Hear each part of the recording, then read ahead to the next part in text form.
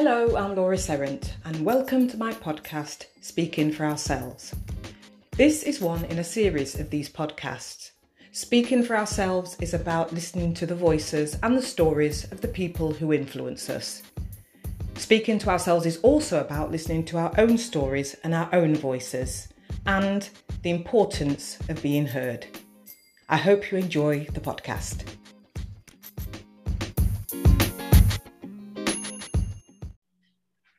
In this episode, I'm speaking with Dr. Delroy Hall. Delroy is a qualified counsellor and he's also a coach. And welcome, Delroy. Lovely to speak good morning, to you. Laura. Welcome. Thank you much indeed for the invitation. Thank you. And happy birthday. Yeah. Yes, indeed. Yeah. 62 years young and still loving it. Yeah, absolutely. Well, you know, it's the only way is up from here. Absolutely. Yeah. So anyway, thanks for spending time with us today. My first question, which I ask everybody, is I've given your official Sunday title, should I say, but who is Delroy Hall? I think I'm finding that out, actually. No, seriously, I think I'm finding that out now. Delroy Hall, first generation from Windrush. That places me. I was born in the UK, lived in a place called Newark, Nottinghamshire. Still got its own Caribbean community centre, I think. So I've still got family there. And then moved to Leicester when I was 10, and then remained in Leicester till I was 37, moved to Sheffield. So who am I? Gosh, very, very people focused. And I don't know where that came from.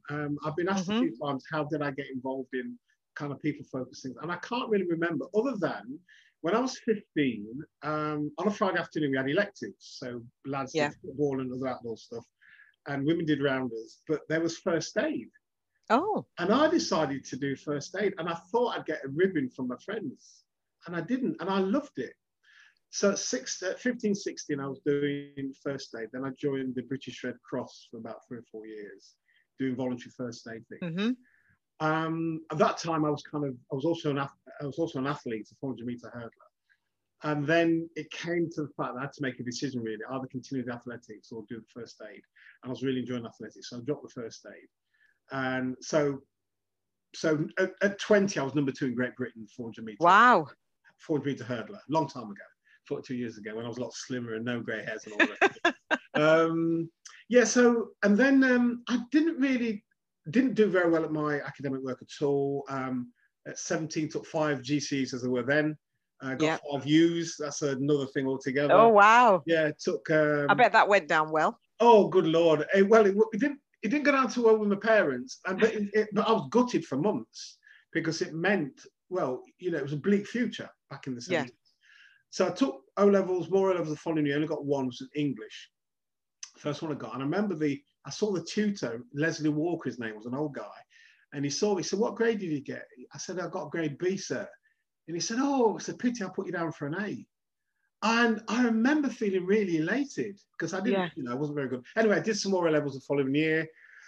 Did A-levels year after that, failed them as well. And joined British Telecom as a clerical assistant, then became a telephone engineer, but it just didn't cut it for me. The church I went to at the time, I was a youth leader, and so the youth leader, the church, every year they had a national youth camp, and then if you're a youth leader in the local church, you then became a camp counsellor. And I was a camp counsellor, and I was there for the week, and I thought, this is kind of serious stuff, people are talking to you and blah, blah, blah, blah. So how do you learn the skills? So that was then, it started a 2-year search on trying to get the skills. In the end, I ended up doing a counselling certificate at Vaughan College, Leicester. And it was like this world has just opened up to me. I was now 28. What was this world of counselling? It was just absolutely immense. So that really kind of took me on a particular journey. So 28, started my certificate, then went to university proper at 38 to do a master's. So that's that bit of me. The master's at 38, and then I started the PhD later on. So it's been it's not been the traditional journey. A-levels at 18, degree at 21, then your master's and your PhD. It's been a kind of circuitous journey. But very interested, no, not interested in, deeply concerned about the Black experience living in Britain. Mm-hmm. It's not an interest for me. Some people have an interest like a job. So when they retire, they walk away from it. This is a concern. In fact, I've said to folks recently, it's an existential concern. Yes. Of the black male experience in Britain.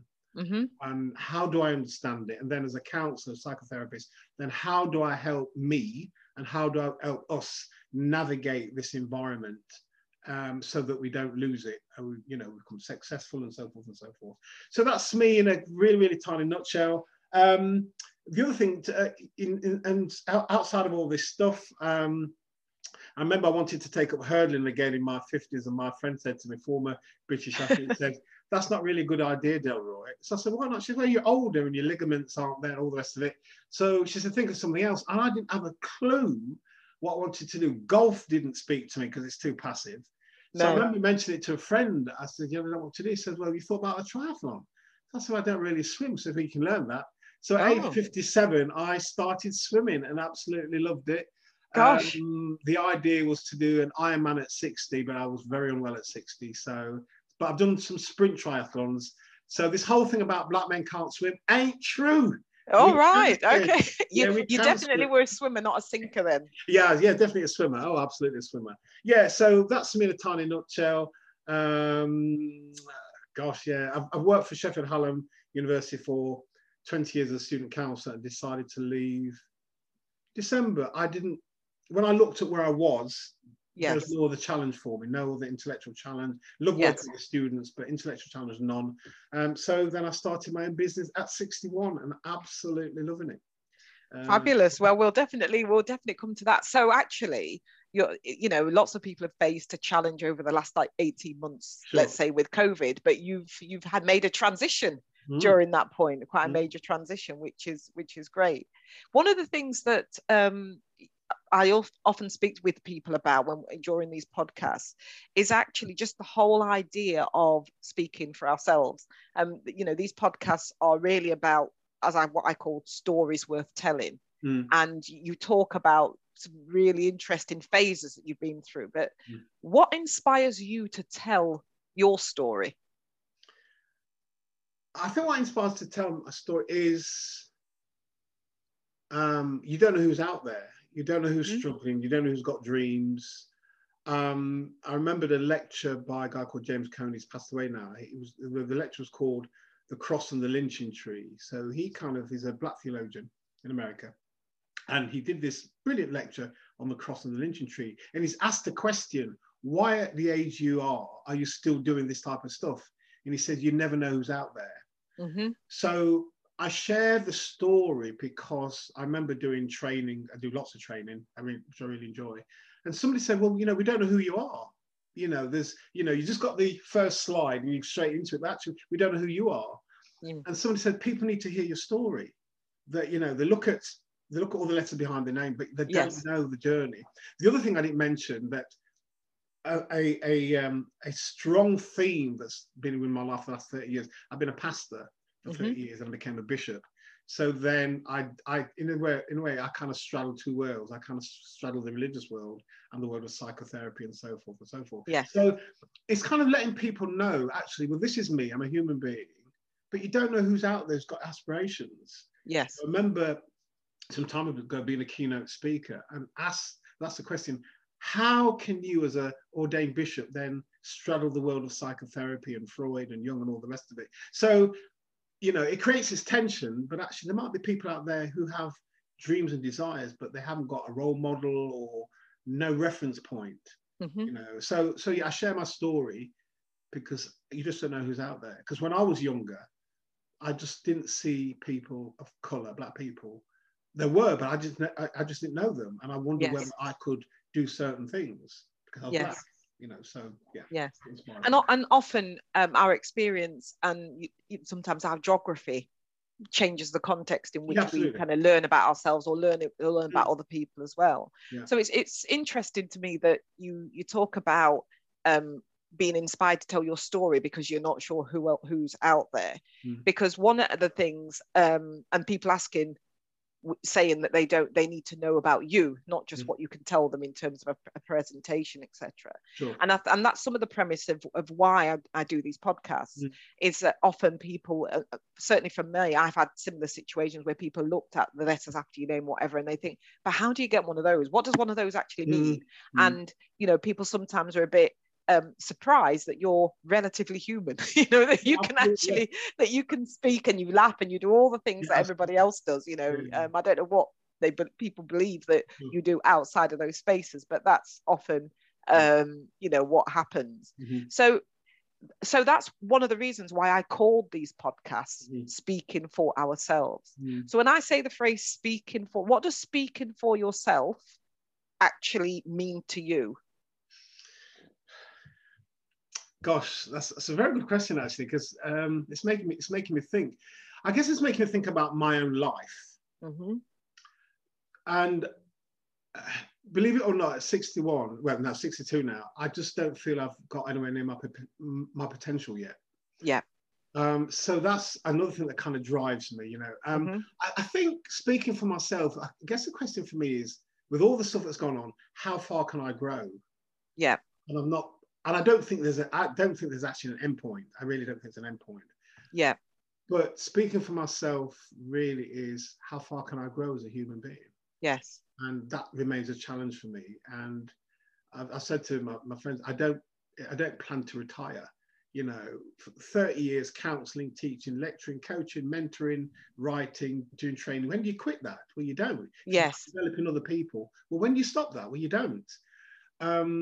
So I guess speaking for me is that I still haven't reached my potential yet, and I'm still on that quest.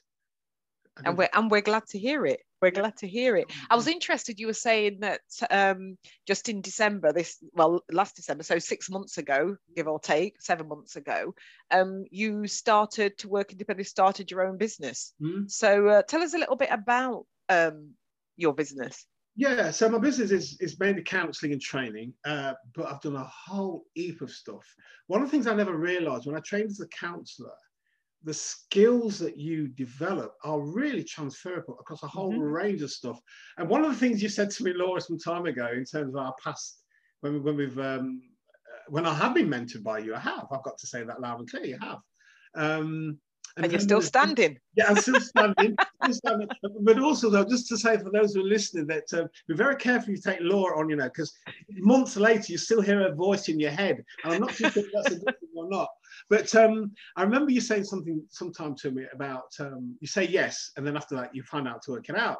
So some time ago, I was asked to do mediation. I've never done it before. Well, I said I've not done it before, but actually my friend reminded you have in couples counselling and so forth. But this was something different. Somebody made an allegation and And so I did it, and I really enjoyed the process. There's one or two things I didn't quite get right, but the people came back to me. We had a long conversation, and I did the report, redid the report, sent it back to them. Really, really happy with it. So it is essentially counselling and training, but at the minute it's just taking off in ways I just didn't envisage. Being an associate for various places, asked to do some training. I'm doing some stuff around now with black men and trauma and black men and suicide. That wasn't there when I started in January. I just didn't know. I just know that I had a bit of money in the bank. It wasn't much. I had a bit of money in the bank, and I just thought, you know what, it's now or never. But also, it wasn't a case I've just left college. I've got 30 years under the belt. Yes. So I wasn't just starting off with 18 months in a college or 2 years. It's 30 years of learning my craft. So yeah. And life. Yeah, absolutely. Absolutely. And I've, you know, again, I reminded you, you said earlier on about people seeing you. There's I've never heard this guy, but there's a African-American preacher in the States who's built a very large church. And he'll say to people quite often, you might see the glory, but you don't know the story. Yes. I love that. I love that phrase. That is absolutely true. Yes. Yeah. So I was talking to somebody yesterday, a young student who's doing a lot of, so he's got his degree, he's doing a lot of security work at the minute, trying to find a job. And when I shared with him some of the jobs I've done, you know, kitchen porter, cleaned offices, cleaned toilets, and he kind of looked at me and said, yeah, it's all a part of the journey. You know, all a part of the journey of you getting to where you want to get to. So, you know, so I said, for me, doing those jobs was about providing for my family, So yeah, so forth and so forth. So yeah, so counselling, training, anything to do with human interaction. That's really, yes, yeah. So what are your thoughts about, I mean, about actually moving into this new phase, transitioning to this new phase in your life and your work? There's a bit, the cliche, I wish I'd done it sooner. And in fact, I'd say to folks, if you get nudgings and impulses to do things, it's worth exploring. Mm-hmm. I started when I kind of resigned from ministry in 2018. I really should have done it 4 or 5 years before. And the myriad of stories of people who do things when they get to a crisis and they look back and think, you know what, I should have done this before. Mm-hmm. So I've just lost point of your question again. I was saying, what are your thoughts about this transitioning into this new phase, of your life at 62? Happy birthday again. Absolutely loving it. I just didn't anticipate it. And I think it's this taking a leap of faith. Mm-hmm. My fear was on December the 17th. I remember talking to some colleagues at Sheffield Hallam. My fear was that all the phone calls would stop on December the 18th. Yes. This fear. And somebody said to me, Delroy, everybody I know who's gone independent have had the same experience, but actually you'll find out it goes the other way. And I never thought after three months, I was saying to people, I've got a waiting list. Are you able to wait for another 2 or 3 months? And I'll be honest with you, I was hoping that people might have gone somewhere else, but they said, no, we'll wait. And they've waited. And the other thing that I've done, which I didn't mention, I started a Facebook Live last year. Oh, wow, yes. Tuesday evening, and it's still going 16 months on, and I can't believe it. And then that started off with a 12-minute video. That's all it was, a 12-minute video. So I think...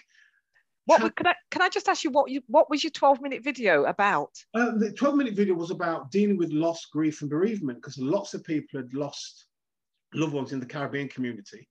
And a newspaper article I read about a church group saying that the families were being well supported. And I said, no, they're not. I was really indignant about it. I said, no, they're not. I know they're not. So I spoke to a couple of friends. I said, I'm just going to put a 12-minute little video out there. Now, Facebook, I went on occasionally. I'm an old timer, so, we don't do, we do Facebook. I didn't go on it much. And so here am I doing this thing on my phone, sending it to Facebook, and I just thought there'd be a few views. And then something within a day of some like 200 views. And I thought, wow.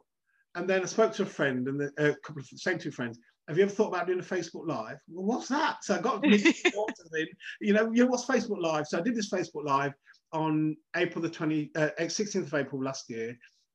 If I remember rightly, when I looked at the views sometime earlier on this year, something like just under 3,000 views. Wow. So I've done a Facebook Live every Tuesday, 7 till around about 25/7 on a whole range of human stuff. I'm just, the stuff I'm doing at the minute is dealing with toxic people. And I've been... oh, wow. Well, I think we can all probably think about toxic people we've dealt with.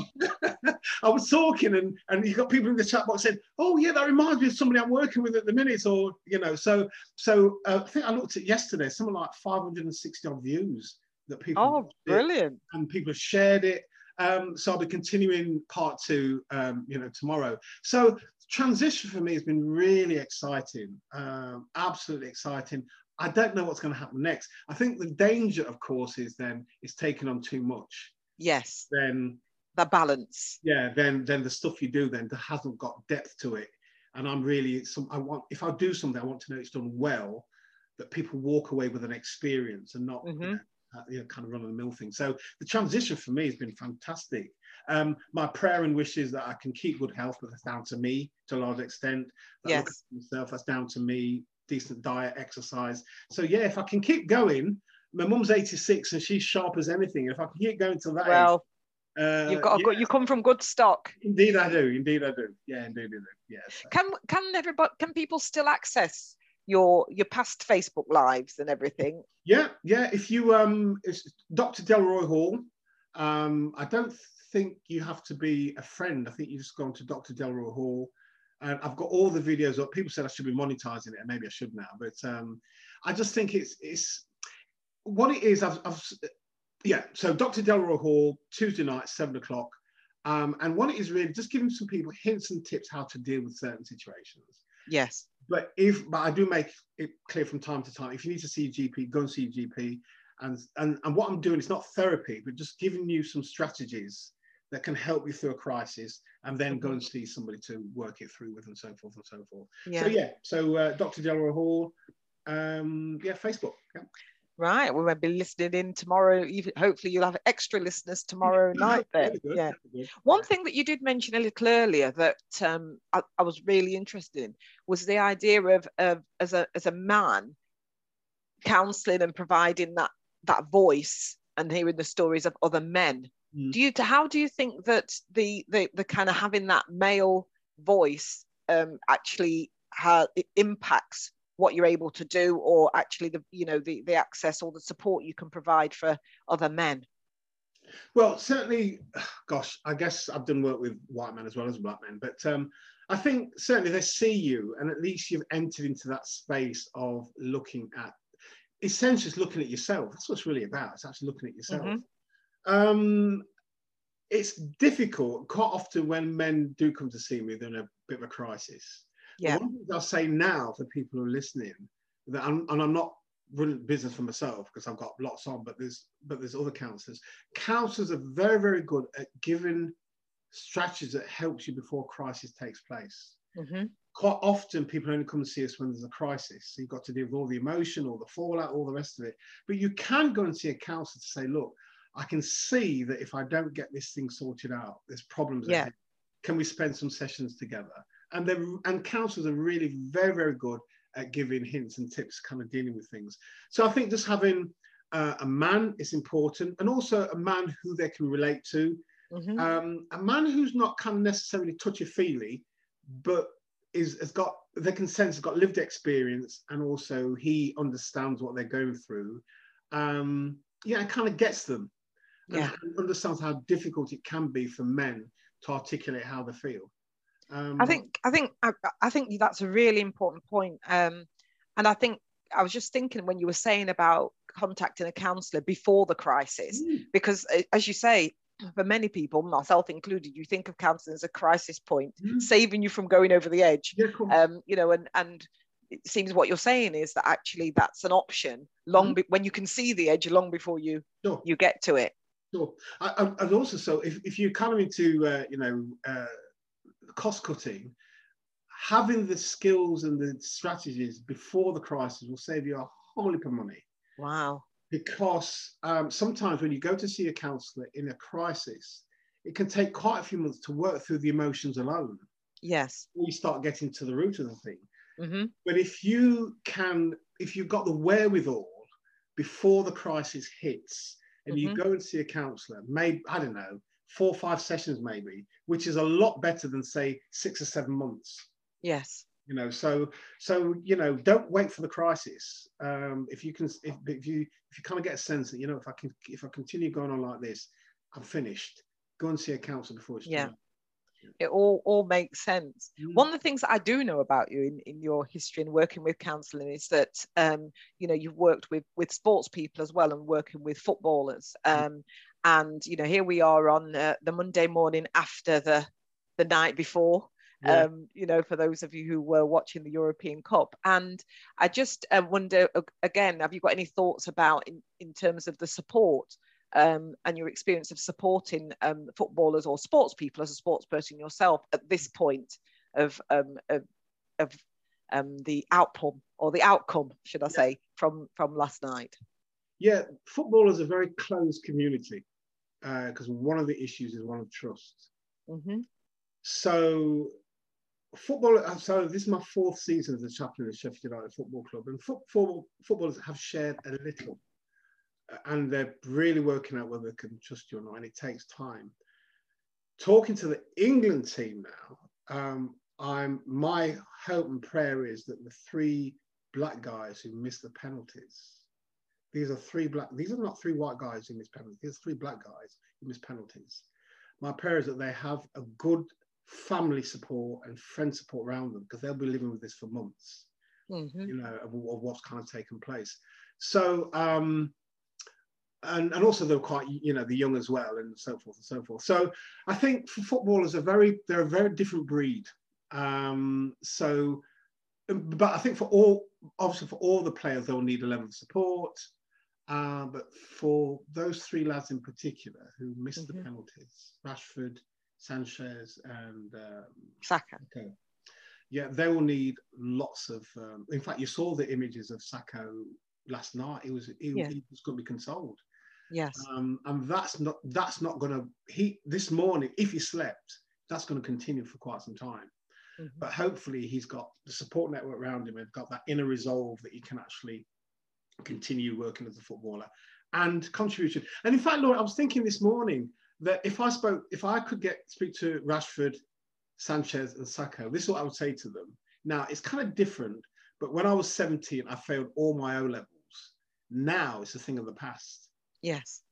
What happened last night is raw like anything. I remember how I felt for months when I failed the O levels.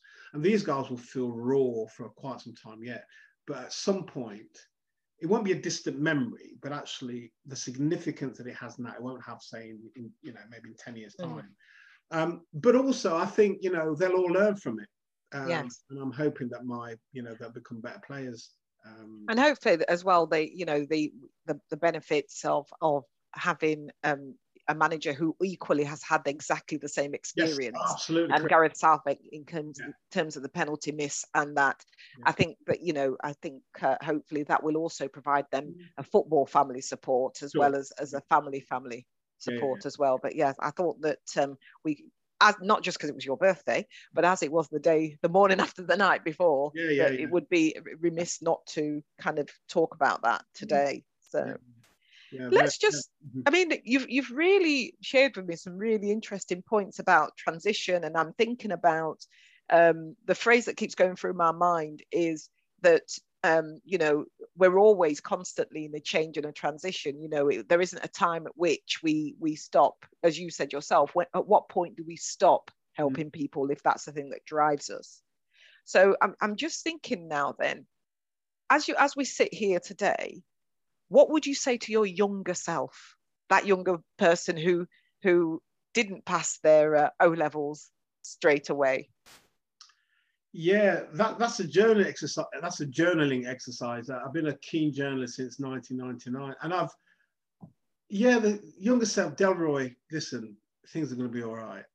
Don't stress. Don't worry. You've got your whole life ahead of you, and you're far greater than you think you are. And I don't mean that in a big-headed way. I think self-love is so underestimated, but it's really important. And I don't mean self-love in terms of how long you spend in terms of, the mirror, in terms of grooming. That's kind of part of it. But actually appreciating yourself for who you are. Yeah. Let me just, while I was being honest, I'm being honest, I remembered for a youngster, I just thought I was the ugliest person who God created.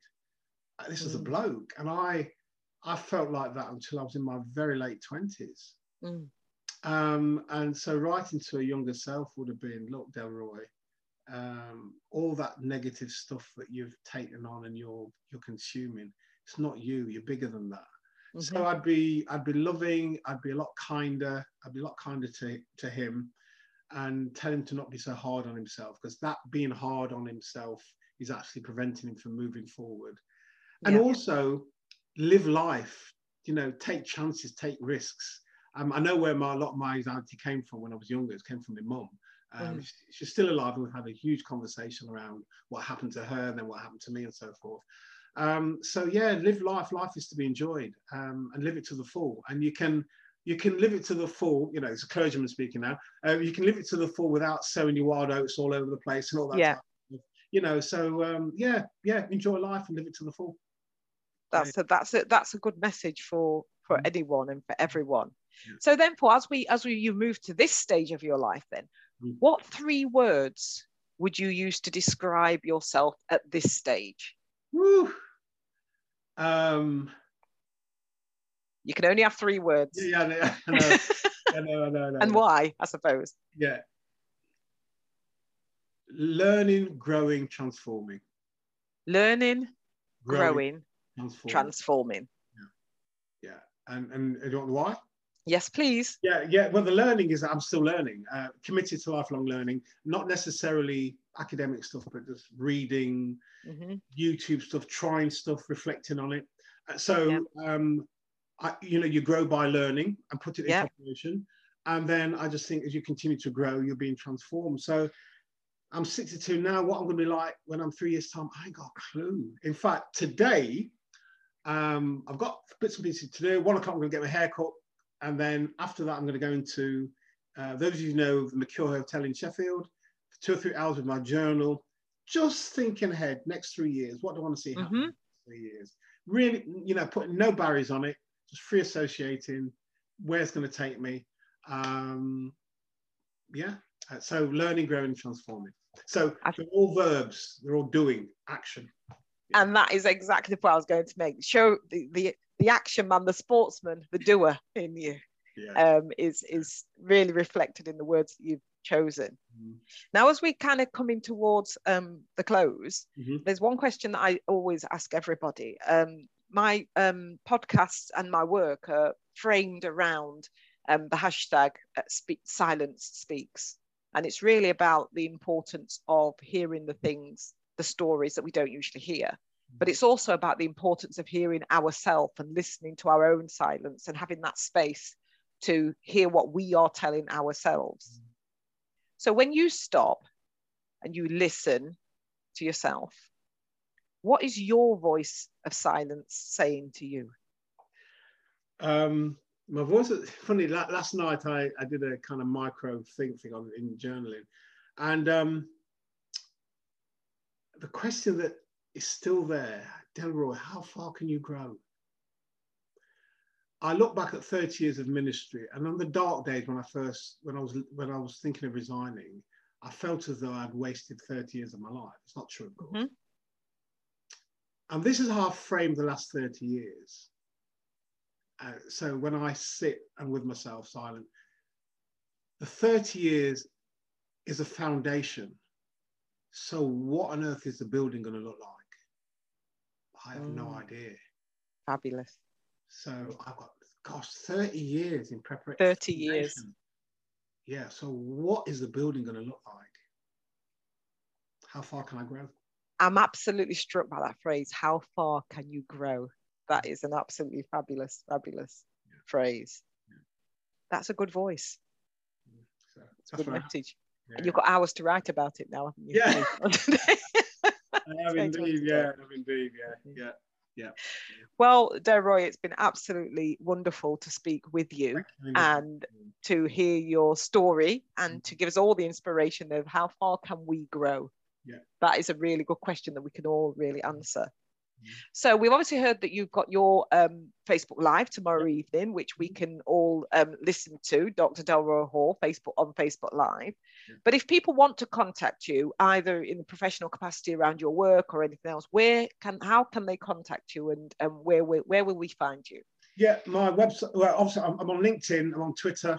So website is of course delwes.com. Delwes is DELWES.com. Okay, and what's your Twitter handle? At Delroy Doctor. At Delroy Doctor. Well, I'll make sure that I put those written down in the write-up that goes with the podcast, so that we can. So, just again to say thank you very much. Thank you, and have a happy birthday. Yeah, thank you. Thank you for the invitation. Absolutely loved it, Laura. Thank you. Thank you. No problem. And we'll see you soon. Again. Yeah, we'll do. Bye-bye. Bye. Bye.